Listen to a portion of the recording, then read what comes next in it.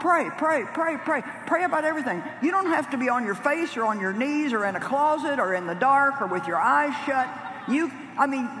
It's good to have those set apart times with God. I have that every morning. But pray your way through the day. And don't let the devil lie to you and tell you that God doesn't hear your prayers.